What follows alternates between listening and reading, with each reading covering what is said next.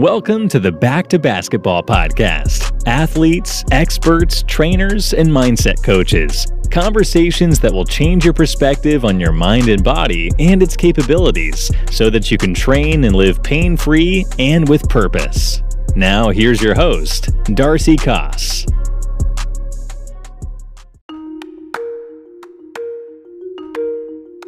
Have traditional training methods left you in pain and injured after working out or playing sports? Are you lacking clear guidance, or you find that personal training is too expensive? If so, Alliance Athletics is exactly what you've been looking for. Alliance Athletics is an online training platform. Their team of coaches assess every client and coach your form after every workout to ensure you're getting the best results possible. They have helped hundreds of people live pain-free after years of suffering, as well as transform the bodies of people of all ages, sports, and walks of life. You can learn more about their training methods, success stories, and programming on their Instagram at alliance_athletics_ or their website at alliance-athletics.com. And right now we have a special promotion for 50% off the first month of training with Alliance Athletics. Visit the link in the show notes to access your discount now.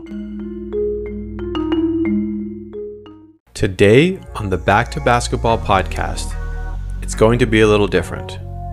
I have two guests today, Matthew Koenig and Sherwin Vasallo. Both Matt and Sherwin are strength coaches. They came on today to talk about the ACL and ACL injuries. The goal of the conversation is to try to educate athletes so that they can do everything possible to avoid the dreaded ACL tear. We talk about what the ACL is and how the injury takes place, the role the ACL plays in deceleration, specific exercises you should be doing, and a bunch of other really cool stuff. Remember to like, rate, subscribe, and write a review on the podcast, as well as follow us on social media. Okay, here's my interview with Matthew and Sherwin. All right. So today on the Back to Basketball podcast, we have a special conversation. I guess it's a special podcast because I have two guests this time. And we're here to talk about, something that no basketball player ever wants to hear. And that's ACL.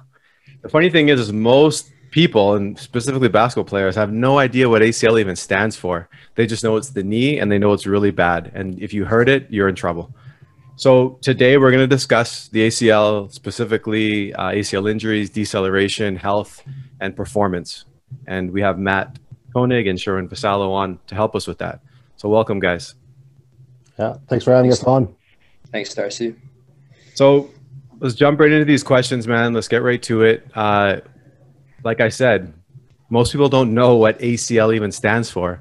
So Sherwin, maybe you can define ACL, but then also tell us what an ACL injury is. Yeah, for sure. So you're 100% bang on with that. This is when you hear this as a basketball player, you are shit scared of what you know it's bad, but you don't know just how bad it is. The ACL, which stands for anterior cruciate ligament, the injury is a tear or a sprain of that particular ligament. And that ligament prevents the tibia, so that's your shin bone, from moving forward when you stop or translating forward.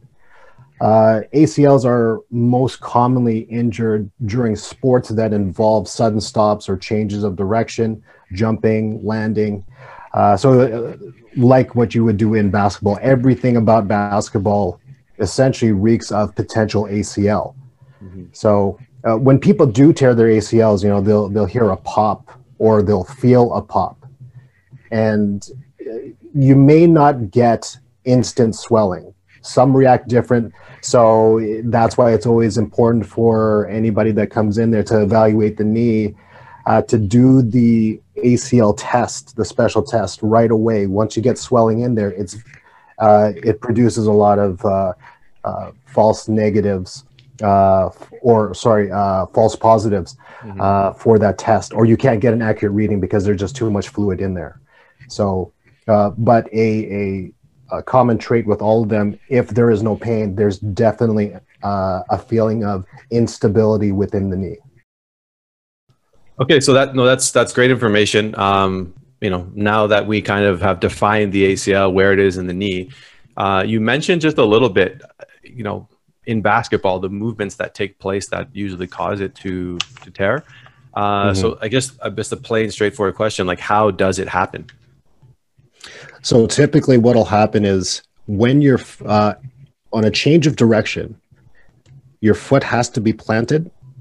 And then that sudden change of direction, whether you go left, right, up, backwards, whatever the case is, if you don't have solid neuromuscular control, then really all the energy just transfers up, the hamstrings don't fire, and now you have that shift, and then that pops the ACL. So on a jump and onto a land, it's essentially the exact same thing, where there has to be this co-contraction or this harmonious balance of the quad and the hamstring. And if they don't fire at the right time and you land, which is something that's so innocent, it can pop.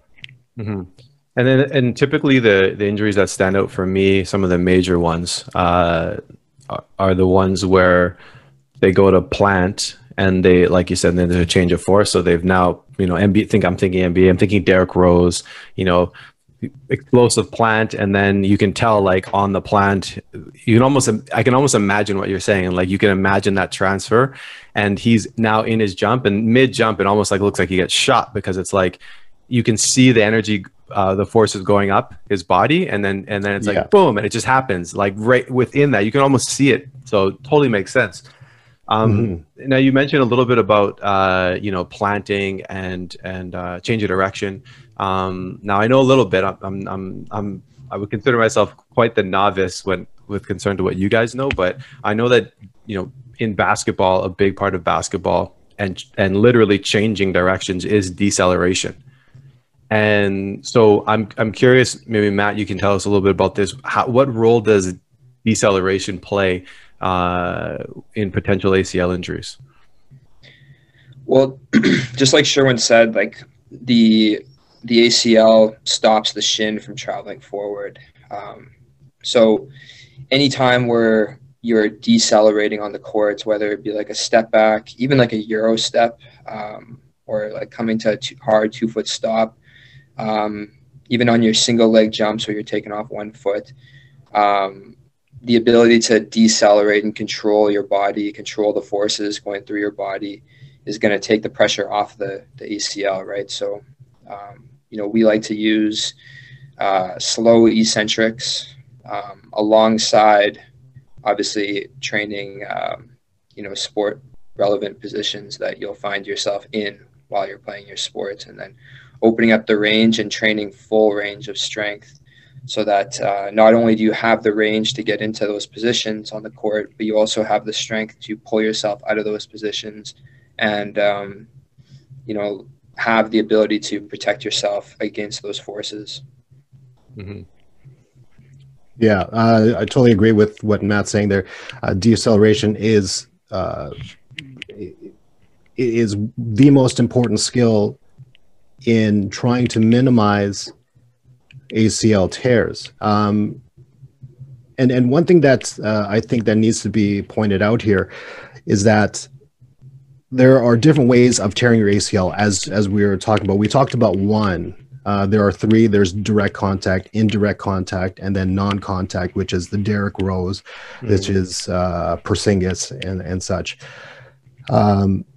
That makes up about 70% of the reported cases of ACL injuries. That being non-contact. So with Matt talking about decel, essentially you could be not a part of that 70% by being skilled at decelerating.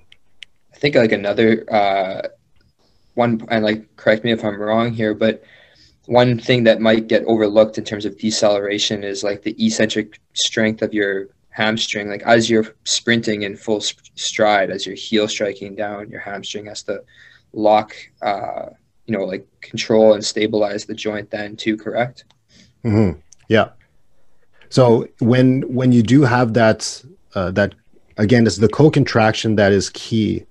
And if you don't have that, A, the harmonious balance, and B, the eccentric strength to be able to assist the ACL in decelerating, because that's essentially what the ACL will do, is help decelerate.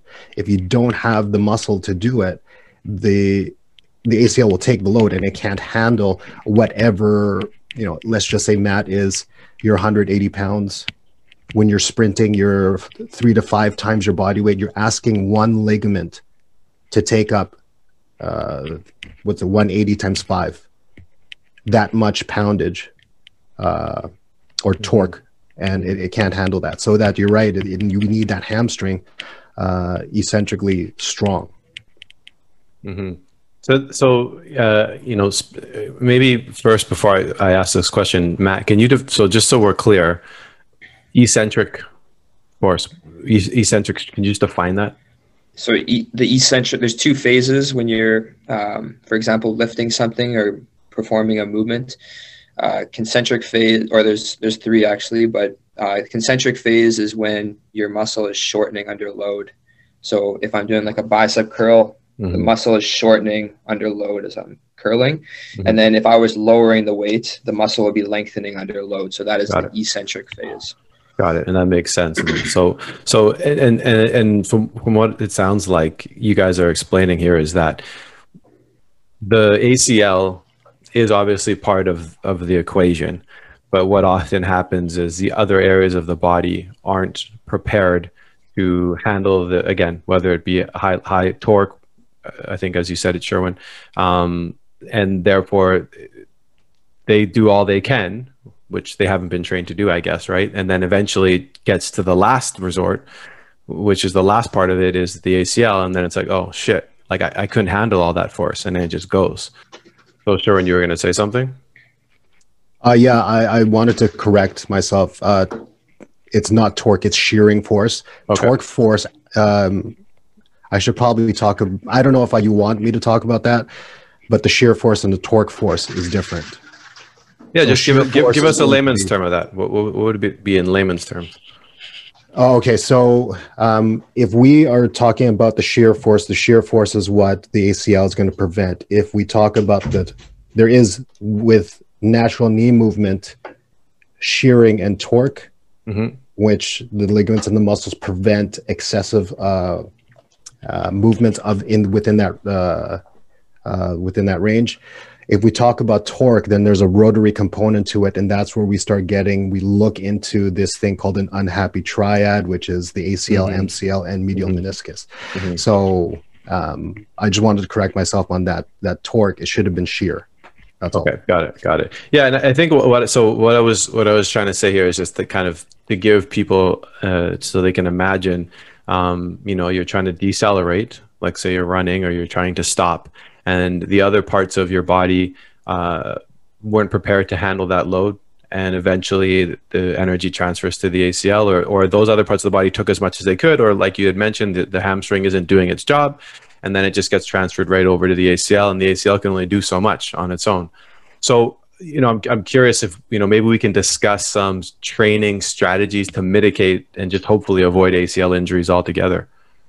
I think it gets overlooked a lot. I think a lot of times in training, we're always focused on trying to accelerate faster and produce more force rather than actually control the forces that are traveling through our body. So one way that we combat that is we train going backwards. So putting yourself in those positions that you would be when you're decelerating, when you're breaking down your feet, and actually strengthening the muscles that are involved in that position tends to be a good way that we can, build a more robust, resilient athlete. Also, overcoming eccentrics. So training max eccentric strength on the hamstring and building up that strength slowly and progressively is another great way to prepare the body to be able to handle those forces that are going to be so that they're not fully experienced at the knee. So just a question, when you say train backwards, can you give us an example of an exercise that you could do backwards, just for clarity? Yeah, like we literally just have athletes backpedaling. You can use flat ground, but going up a hill or dragging something that's heavy works really well. And Another way that we've done it with no equipment at all is we actually have two athletes go back to back. One athlete's pushing into the other one, and the other one is resisting them. And the one thing I like about this one is that if you're dragging something backwards, yeah, you're training those relevant positions that you're going to be when you're, for example, breaking down your feet and slowing down after a period of acceleration, or like a step back or something like that. You're putting yourself into those positions and strengthening the muscles involved, but you're not having any eccentric loading with dragging something backwards. You actually have no eccentric phase at all. So it's really good for active recovery and for, boosting, blood flow in the tissues and adding some strength. But what I like about the back-to-back variation is that the athlete that's resisting, the athlete's pushing into the other athlete, the athlete that's actually resisting, you are getting an eccentric phase, and you're having to control that force that's going forwards and actually slow them down. So we find that's a really good way to kind of kill two birds with one stone, because you pump a bunch of blood into the structure, add some strength to the tissues, and then obviously, prepare the athlete to be more resilient at the same time. Interesting. Or do you want to add anything about that? Some of the strategies that you implement with your athletes? Yeah, and I think I'm more on what Matt was saying with getting the tissues more robust. I think that another thing that is also overlooked, and it's something that is, I suppose it's like an old, I don't even know if this is politically correct anymore, but an old wives' tale where, kids aren't allowed to resistance train at such a young age. I think that, both Matt and I are sort of trying to get everybody to strength train. So in a study, actually not too long ago, in 2012, they found that with resistance training or strength training, kids would develop a hypertrophied ACL, so a thicker ACL. And we all know, like, the thicker the tissue, in most cases, the stronger it will be. So introducing strength training at a younger age isn't a bad thing. And I know that there are a lot of people out there that would question that statement, because I don't want my kids to get injured or stunt their growth. But that has yet to be scientifically proven. There's no evidence suggesting that strength training is going to stunt your growth. And when I say strength training, Matt is sort of doing, he's his specialist in doing body weight exercises. That alone is called strength training. So it's not like you have to have somebody, a 5-year-old kid, trying to deadlift 500 pounds or squat 1,000 pounds or 100 pounds. That's not the case. It is giving them exercises that they can do to get stronger. So yeah, I 100% agree with that. Like, I think when people hear resistance training, they immediately just think like super intense weightlifting and whatnot, and Olympic lifts. And obviously, like, there's a safety component to that, and you wouldn't want young kids trying to build a foundation using those movements, right? It's all about, starting at the bottom and progressing up to that, right? So, like, even something as simple as like a Nordic hamstring curl, having young kids perform those would, studies have shown as well. It's very common. It's very easy to find studies that show that the Nordic hamstring curl is one of the best exercises to do for preventing ACL tears. And so having young kids do that, is obviously going to help them, like you said, build like more robust ligaments and tendons, and add some strength as well, without, placing a ton of load on the body. It's not like it's a very safe exercise. You're not loading a bunch of weight on top of their back or anything like that. Yeah. And we might be deviating a little bit here, but there's one thing that I always present to parents when it comes to, if they have questions about, is my son or daughter too young to strength train? And I'll be like, okay, well, how about this? How about we have your kid do pull-ups? Oh, yeah, okay, for sure. Okay, so let's do lat pull down. I don't know about that one. But with a chin up or a pull up, let's just say little Johnny or little Jane is 100 pounds, but the lat pull down can be 40 pounds. But because is it because it's external? Is it because it's made out of metal? I don't know what it is, but all of a sudden now it's like, no, that's bad. That's going to stunt the growth plates. But we can never recreate the load of sport in the weight room. Yeah. Like imagine too, like another thing that leads into that same point that Sherwin's making is, you know, when you land on the ground, you're experiencing huge amounts of force that go through your body, right? A lot more than you would produce when you would actually even jump, but you won't recreate that in the gym. Like that landing forces, the forces going through your body. So it's not like, again, like no one really would have a problem with a young athlete going on the court and jumping their very highest and landing.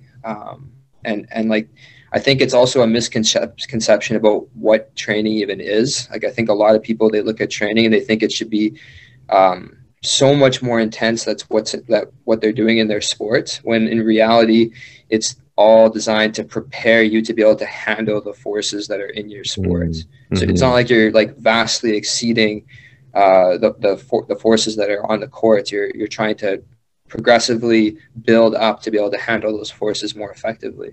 That makes perfect sense. And I mean, yeah, you deviated a little bit, but I think it goes right to my next question, because you know, we're now speaking about performance, and you know, I heard this somewhere, I think it was on Instagram, and this guy was talking about the difference between like function and performance, and he was kind of making, I don't know, he was trying to explain that like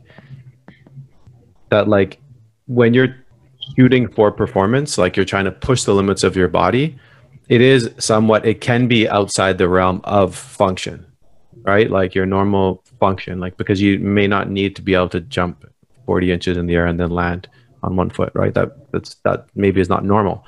And so you're trying to push your body. But then there's just like general health. Like there's the function of, you know, that joint, like, hey, it functions properly, it's healthy, it moves through its normal range of motion, you can walk with it, you can go upstairs, you can be comfortable with it, there's nothing that's a problem with it. So I was just curious, maybe we can start discussing the difference between function and performance with the ACL. And maybe this is more so for people who are coming back from surgery, I'm not sure. Yeah. Well, as we had already pointed out, that the ACL prevents that anterior translation of the tibia. So I think when it comes to just the function, and depending on the client, we just want them to be able to move up and down stairs, push a cart, the real bare bones basics, so activities of daily living. There's not going to be much to be said as far as having a functional ACL, but when we go into a performance ACL, I think that is going to require a lot more load for that ACL. So I think that preparation for that is. I think. Go ahead, Matt. In terms of like preparation and sort of blending function and performance, I think like when you look at the tissues, right, you look at the muscles that are involved and the ligaments that are involved. Like Sherwin said, you can build a more robust ligament. That's not going to be what's like propelling you forward though, but it is going to enable you to possibly handle the forces of your body a little bit more effectively. And then I think, again, like looking at the muscles that are involved with protecting the ACL, I think then you can make that link between performance and function. Because when you look at like the hamstring, for example, the eccentric strength of the hamstring is going to directly relate to how much in your full stride of your sprint, when your heel actually comes down and touches the ground, the eccentric strength of your hamstring is going to enable more strength from your glute to come through your leg and into the ground, because you're going to be able to actually pull your leg back with more force, and then the hamstring is actually going to be able to lock the leg in place and stop it from just hyperextending. Yeah, no, that makes sense. And I guess so. That's I kind of, I guess what I'm curious is we kind of touched a little bit on some training strategies, and I guess you mentioned a little bit, Matt, and Sharon, maybe you can expand on it further. As you had said, hey, I want to get someone in here that can, if they're coming back from an injury, I want them to be able to like push a cart or walk upstairs, right? Mm-hmm. So in those cases, the types of training that you're doing obviously is much different. But I guess the bigger question I have is, how do I say this? Is there any risk? Let me rephrase. What is the risk, or what are the risks, if any at all, for people who are trying to push their body to the next level of performance?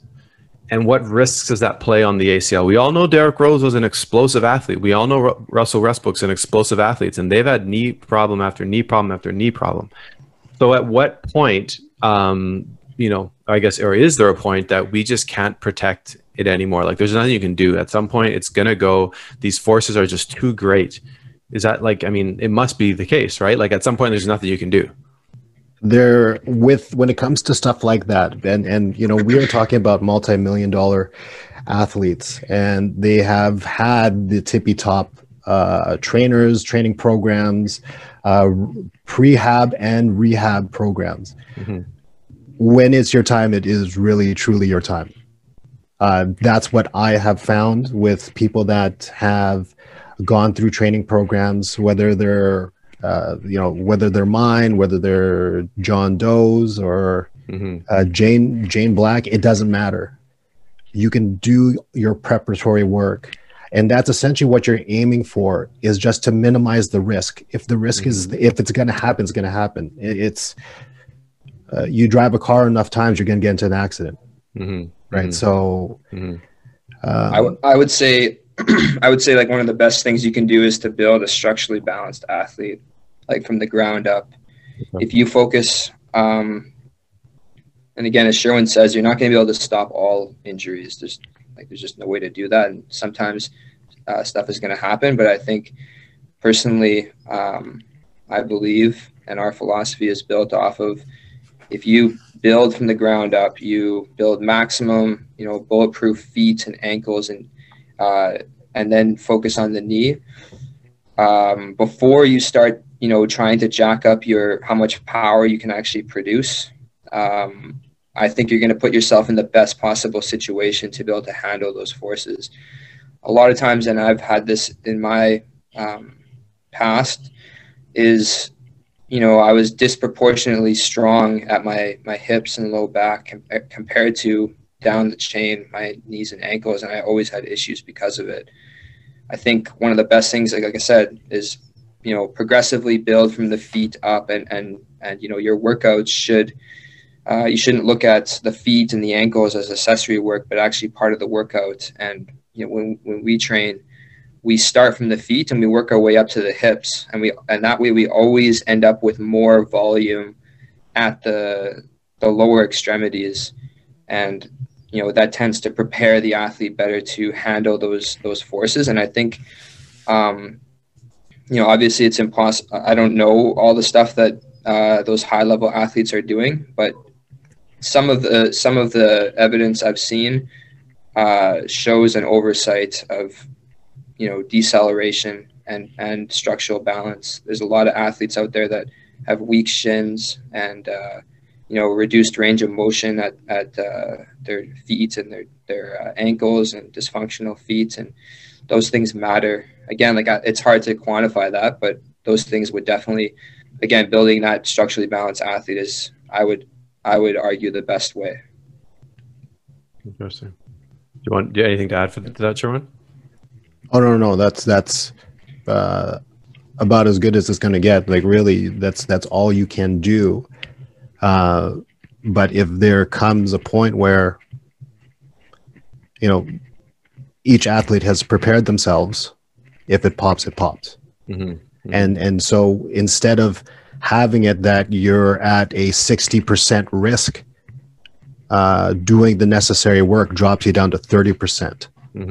But there is no such thing as a 0% because of a program. If it happens, it's going to happen.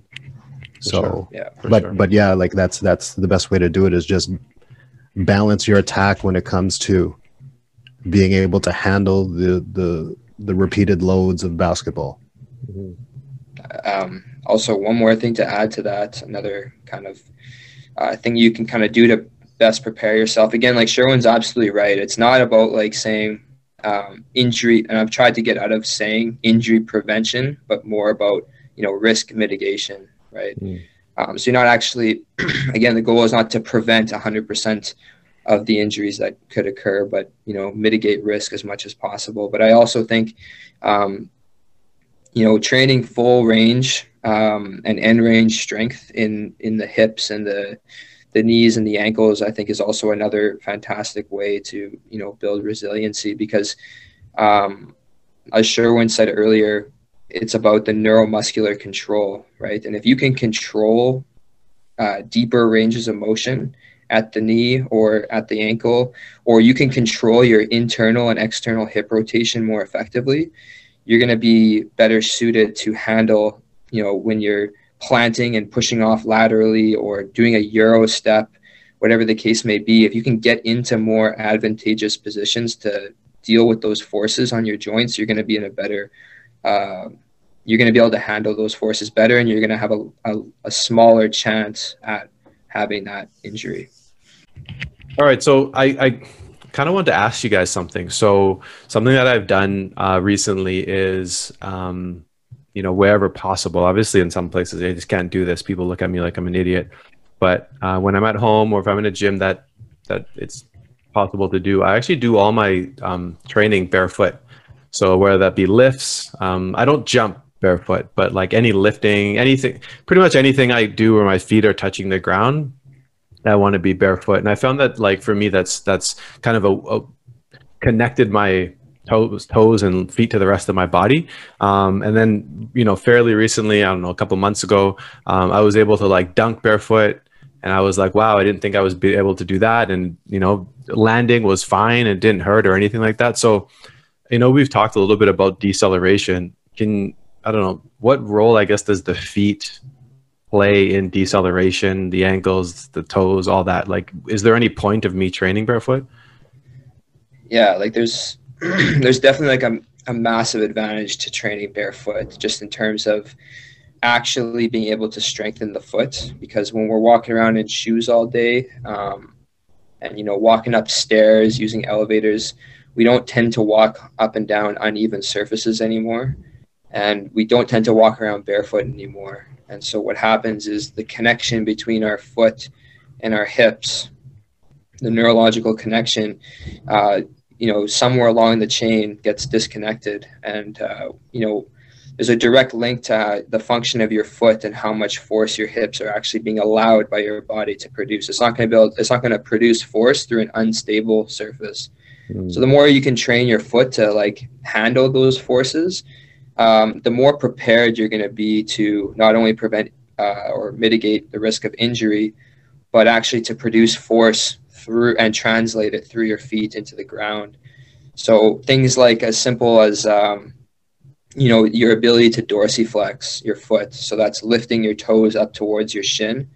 The stronger that you are in that position, if you can imagine yourself decelerating, if you're running forwards and then you start to chop your steps down or break your feet down and slow down, the first part of your foot that touches the ground is going to be your heels. And so then the ability to control the rest of the foot coming down is the strength of your shins, those decelerating muscles, and also the smaller muscles within, like deeper in the shin as well, that control the dorsiflexion of the toes, are really going to help slow you down.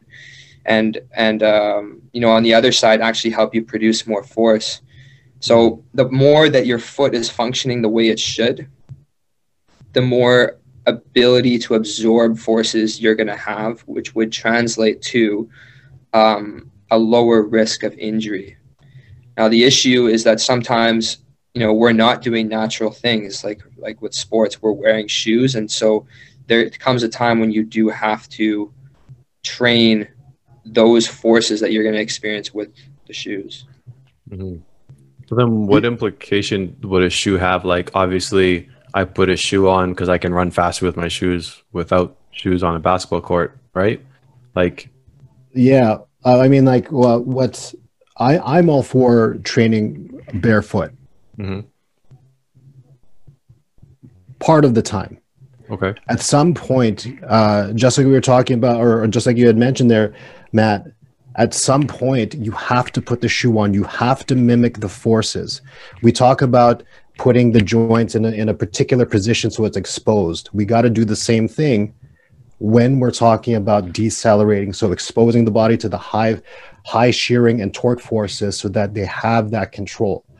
So train barefoot all you want, but you have to get the shoes on, so then that way it is not foreign. And it'll never be a point where it's foreign to wear shoes and it's foreign to be barefoot. I think that you're right that there's not enough people doing barefoot exercise. So if you're gonna do some single leg RDLs, that should be barefoot, because you do want the intrinsic muscles of the foot to be trained. You do want tib ant to be stronger. You do want soleus X, Y, and Z to be as strong as possible. But then when we true transference onto the court, you run barefoot on the court, you can't change the same way. You can't change the direction the same way. You can't jump as explosively. So when we put those high-tech things on our feet, we need to be familiar with it and being able to use it to be able to transfer balance, transfer weight, and so on and so forth. So, and like, just to add on to Sherwin's point, like, that is right there a perfect way to advocate for strength training and preparing your body to handle those forces that might be could be seen as unnatural in terms of, if you make a super hard cut one direction or the other on the field or on the court, and you're wearing cleats, right, that are designed to pick into the ground and grip more than you would naturally be able to, right? Or drive your foot into the ground and change direction on the basketball court. Well, again, like Sherwin said, like, those forces are going to be more, so they're going to be larger than if you're barefoot. And so you have to take time to prepare and build up your body to be able to handle that. Mm-hmm. Well said. In saying that and focusing on how important strength training is, maybe we can talk about some specific exercises. Like, again, you're not designing a program for anyone. Of course, we don't know what their needs are. We get all that. You guys don't have to say that. Everyone says, "Oh, I'm not their trainer. I haven't assessed them." We get it. But in saying that, even after assessment, I promise you that there's going to be some baseline exercises that you will recommend that everyone does. So maybe, Sherwin, you can start, maybe give one or two of, go-to exercises that you would say these ones are key, in your opinion, to, mitigate some ACL injuries in the future. For sure. The number one go-to for our sort of knee health exercises is going to be a single leg box squat. So to perform this, really, we can adjust the depth of the box or the height of the box to adjust the depth of your squat. But basically what we want to do is we want to control the eccentric or the lowering portion of the squat on one leg. Mm-hmm. So typically we do 3 seconds on the down, a soft sit, and come back up for a 1 count. So that's a go-to for anybody that comes in for building up a stronger base. Single leg box squat. Single leg box squat. Okay. Another one. And then another one is the one we just talked about, doing a barefoot single leg RDL. Do you need to have weight for it? No, you don't necessarily need to, because we do want to be able to, again, train the intrinsic muscles of the foot, get tib ant involved, and work on that balance portion of athleticism, or the balance component of athleticism, to be able to move more freely onto the court, on the court when you're playing. So those are my two that I use for ACL prevention. Perfect. And with those ones, that's typically the name they go by. So if people want to look them up on YouTube, those would be the the typical names that you could search and they would find the exercise? Yeah, and so just to get out of the abbreviation of SL or single leg RDL, that's single leg Romanian deadlift. And much like what we do with the single leg box squat, it is a controlled movement. So we tempo on the way down. So we do a 3 second on the way down, and we come back up with a 1 count. So, and again, in your socks or barefoot. Perfect. Matt, what kind of stuff do you guys focus on? Yeah. So the number one, we address it from two sides. So to address the back portion of the knee there, we really focus on Nordic hamstring curls. So what a Nordic hamstring curl, it has been shown to reduce the rate of ACL tears, and that's by eccentrically strengthening the hamstring. So the one thing about Nordic, or actually I'll explain what a Nordic is first. So essentially you're going to lock your legs under a solid object or something that's not going to move that can anchor you. And then you're going to lower your body down and you're bending just at the knee joint. So your hamstrings are having to contract and, you're really going to strengthen the eccentric phase as you're lowering down out of the Nordic. And you want to try and control it as deeply as you can. So control all the way down to the ground. Most people won't be able to do that. You'll have to kind of progress by using a buffer, something that'll reduce the range a little bit. But eventually you want to work your way down to getting on a flat surface, being able to go up or going control all the way down. Now, the thing that gets sometimes, missed with Nordics is they're actually not really important to train the concentric phase coming up. It's a good demonstration of strength. However, the most important phase here is the eccentric phase lowering down. So a lot of times you'll see people completely skip the concentric phase altogether. I tend to, still do the concentric phase. I believe it's good to do that as well. However, again, the focus is how much can you control on the way down and really teach that hamstring to be extremely strong while it's lengthening so it can anchor as strongly as possible and take those shearing forces off the ACL. The second one that we'll really focus on is a Poliquin step up or some variation of it. And what a Poliquin step up is you have the heel elevated. And so the ball of your foot, like the big toe joint, is pushing into the ground. Your heel is elevated on a surface. And then you're going to reach down with the opposite leg. So you're just going to have one leg down with the heel elevated. And you're going to reach the other leg in front and just touch the heel to the ground and then come up out of that position. The reason why you just put your heel down is so that you're not able to, push with your toes and help yourself up. And what this does is because you're putting the weight through the ball of the foot, it really fires up the VMO. It's the vastus medialis oblique muscle right above the knee joint. It's a teardrop shaped muscle. And that is one of the major stabilizers of the knee as well. So targeting that muscle to activate is a really good way to protect the knee as well. And this will protect it from, tendonitis or overuse injuries along the front of the knee as well as add protection for the knee as a whole. And the key thing with this, again, just like Sherwin mentioned, is it's a controlled movement. The eccentric phase is the most important part, being able to absorb forces and decelerate. So as you're lowering down the heel down to the ground, you want to have, a 2 to 3 second count coming down. And then, you can come up a little bit more explosively with 1 second. Mm-hmm. And this way you're really going to overload that eccentric strength and train that muscle to be strong under load. And the last thing I'll say is the reason why you really want to focus on eccentrics is, again, like that's when those injuries are going to happen, when you're controlling forces, but also your muscles are much stronger eccentrically than concentrically. So if you only train ranges that you can just easily lift out of and you don't have more time under tension or time while you're lowering, you're not going to be testing those muscles to their fullest potential. You're not going to be able to strengthen them as effectively as when you focus on that eccentric phase. Yeah, I think those are, you guys give, 4 exercises total that people could go in right now and do. And again, they're fairly safe. And I think, again, you go on YouTube and look them up. I think would be the best way, just by name. I know that both, Sherwin, Acceleration Performance AP Ballers, and then Matt with Alliance and his personal account, there's resources there as well, probably demonstrating some of these exercises as well. So Yeah. I'm just curious, are there, I guess, other things that people need to consider? So like looking at your day-to-day life, maybe Sherwin, you can start with this. I don't know, people who have potentially come back from knee injuries and they've had surgeries.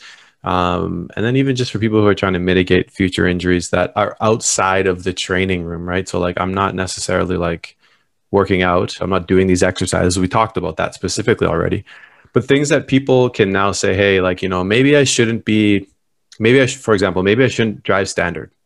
I don't know. Maybe that's a bad thing. Maybe my knee's half bent all the time. I don't get to fully extend it, right? I don't know. Are there things like that people can, whether it be remove from their life, add to their life, that can just maybe help keep their knees and I guess their overall body as well healthy and avoid ACL injuries? Yeah. Well, I'll speak more for a person that is post-op. And I will toss it back in. Just once you are there, mm-hmm. There is no other life outside of continuous maintenance of strength training. So you mean once you've injured, once you've had a surgery, you mean? Yeah. Yeah. Okay. Because the hypertrophy that comes with, the atrophy that comes with post-op can be really catastrophic to a person's activities of daily living. So, Matt was talking about an excellent exercise that Paul can step up for VMO development. The VMO is the muscle that will atrophy the fastest and is hardest to develop once it's gone. So, and we all know that that's used for stabilization. So once you lose that, it's tough to get back. So then once you are recouped from post-op, the commitment to staying active, and again, it doesn't necessarily mean weight room stuff. You'll get to that point, but maintaining your strength and maintaining activity is going to be necessary in order to have a pain-free life, pain-free from knees. Mm-hmm. Yeah. I couldn't say that there would be one thing that you'd have to stay away from because every situation is different. But one thing that is essentially a commonality with anybody that's post-op is that they have to be that afterwards. Okay. Yeah. Makes sense. Yeah, I definitely agree with what Sherwin said, that it's not necessarily about restricting things. You want your body to be as resilient as possible and be able to handle the movements that you're doing on a day-to-day basis. So it's more, for me, I think you can look at it a few different ways. Obviously, I believe the obvious ones are nutrition. So getting proper nutrition and getting the right nutrients into your body is extremely important. Something obvious like collagen, if you have had an injury, is something you can supplement with before rehab sessions, which will boost the recovery rate of those ligaments and tendons. So that's something you can do. But just having a good diet obviously helps, and also having a good strength to weight ratio, right? So being able to actually control your body as you're moving about your day-to-day life is important.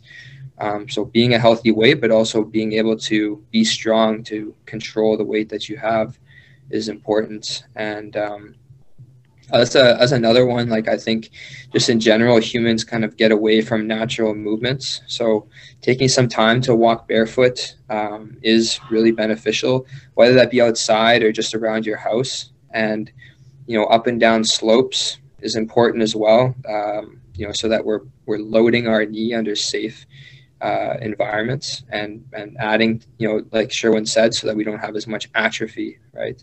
Mm-hmm.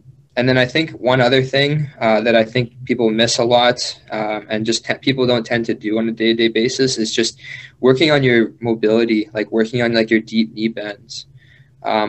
You see a lot of people, if they have to pick something off the ground, they don't tend to like squat down and pick it up. They'll bend at the hips and kind of just compromise their posture to just go and pick it up, rather than, taking the opportunity to actually have a deep knee bend, right? Get it all the way down there.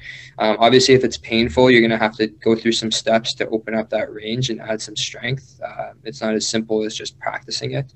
But if you do have the ability to get into those positions, spending time in deep knee bends will build more robust ligaments and tendons and add to their resiliency as well. So just on a day-to-day basis, just being mindful of that, and taking the opportunities to bend down, get closer to the ground, will help. There's some people out there suggest and have had results with just ground-based living in their homes, and I understand not everybody's going to want to do that, but just being aware of that being a factor to improve the health of the joints, spending time closer to the ground is gonna help you out.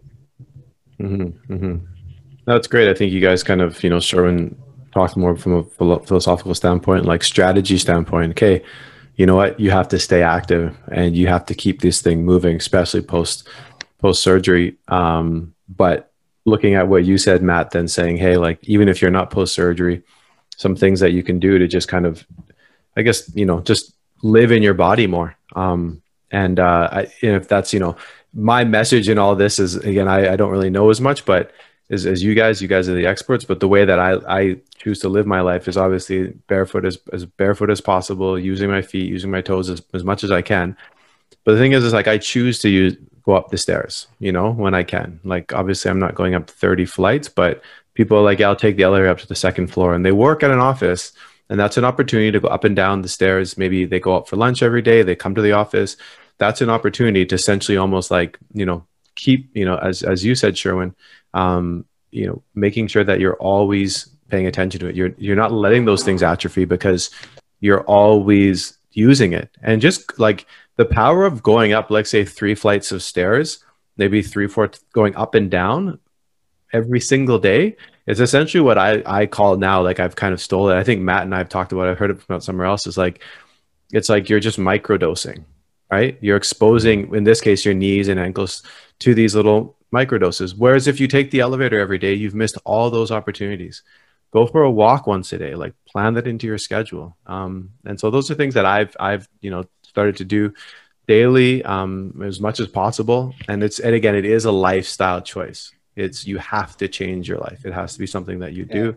And again, I have no proof that that's going to limit the fact that I could go tear my ACL tomorrow. But the point being is that I think that I live in less pain because of it. And I bet you my body is just more resilient because of it. Whereas if I was doing nothing, even if I was working out, like, hey, I work out once a day for an hour, but now I'm adding all these little things on top of it. Whereas I think a lot of people, what they do is they go work out at the gym, but they sat all day. They sat there. They sat all day. They laid around, they sat, and then they go to the gym, they do their warm up. But if your body is only functioning in these types of, ranges and your heart rate's only getting up those times, and and never mind your neuromuscular, like all that stuff doesn't just wake up. Like, you can't just be like, okay, it's going to work now. And so if people aren't using those things all the time, there's probably no way to research this, but I would just assume, just based off of like just understanding how things function, like they're going to be at higher risk for more injuries, not necessarily ACL, but just general stuff. And those could down the line lead to ACL injury. So I say all of that big rant that I went on is just to say, like, thank you guys for coming on and sharing your guys' knowledge and some of the things that you do with people. And before we leave, is there anything else, maybe Sherwin, we'll start with you, that you want to leave us with before we sign off? I don't know.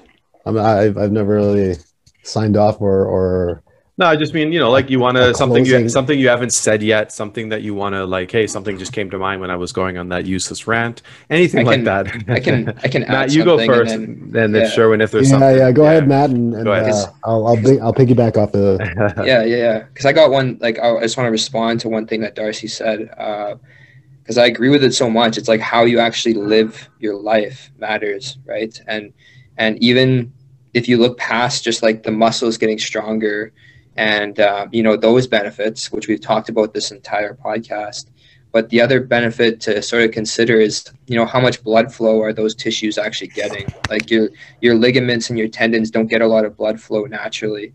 So you have to stimulate those structures, and drive blood into those structures and have lots of time with those structures working in order to like build robust tendons and ligaments, right? So like you said, just going on walks or like taking opportunities to take the stairs, it just adds to that. You're just kind of putting money in the bank for healthier joints and just a healthier body in general, because and you don't even need a study to justify it, because you look at it, well, the body is nourished by nutrients when the blood brings it to the different structures in the body. And by driving more blood flow to those structures, you're going to get more nutrients, you're going to remove more waste, and you're going to, recover faster and heal back stronger just as a default. So I really love that point by Darcy. And I would say the one thing that I just want to leave the audience with is, back when I was talking about full bends and how important they are, it's important to look at your sport and obviously train the positions that you're going to be in, but you also want to take that a step further, in order to build resiliency, and not saying you have to be a contortionist and do extreme ranges of motion and that be your number one focus all the time. However, it is going to boost resiliency, and build, stronger tissues to be able to handle those forces. And, for example, I talk a lot about knees over toes and why it's so important, because those are sport relevant positions. So being able to have a functional knee that can go over the toes and not feel pain is super important, because you're going to be in that position all the time in your sport. And honestly, just in day-to-day life, like try and pick something off the ground without allowing your knee to go past your toe. It's just going to happen. You can't avoid it. So why, obviously then prepare your body to handle it once it does happen, rather than just avoiding it. So I'll leave the audience with that. Then piggybacking off of the lifestyle change or improvement, I think this all starts off at a young age. So parents, for the kids out there, don't buy them a PS5. Buy them a basketball, buy them a baseball, buy them something to get them moving. You'll save their life, essentially. And all these points that both of you have been talking about with what you've done to change your life, the parents can change their kids' life. You as a parent may not want that for you, but certainly do it for your kids. And Matt brought up the thing about blood flow and robust tendons and ligaments. Referencing back to that 2012 study, and this is key for that hypertrophying the ACL. You only have a window where there's blood flow to that area, which is why it was so crucial to introduce strength training at a young age, because once you hit your adult stage, the blood flow is done, and which means that your ligament is the ligament. So you can't make it thicker once you hit that age of adulthood. Wow.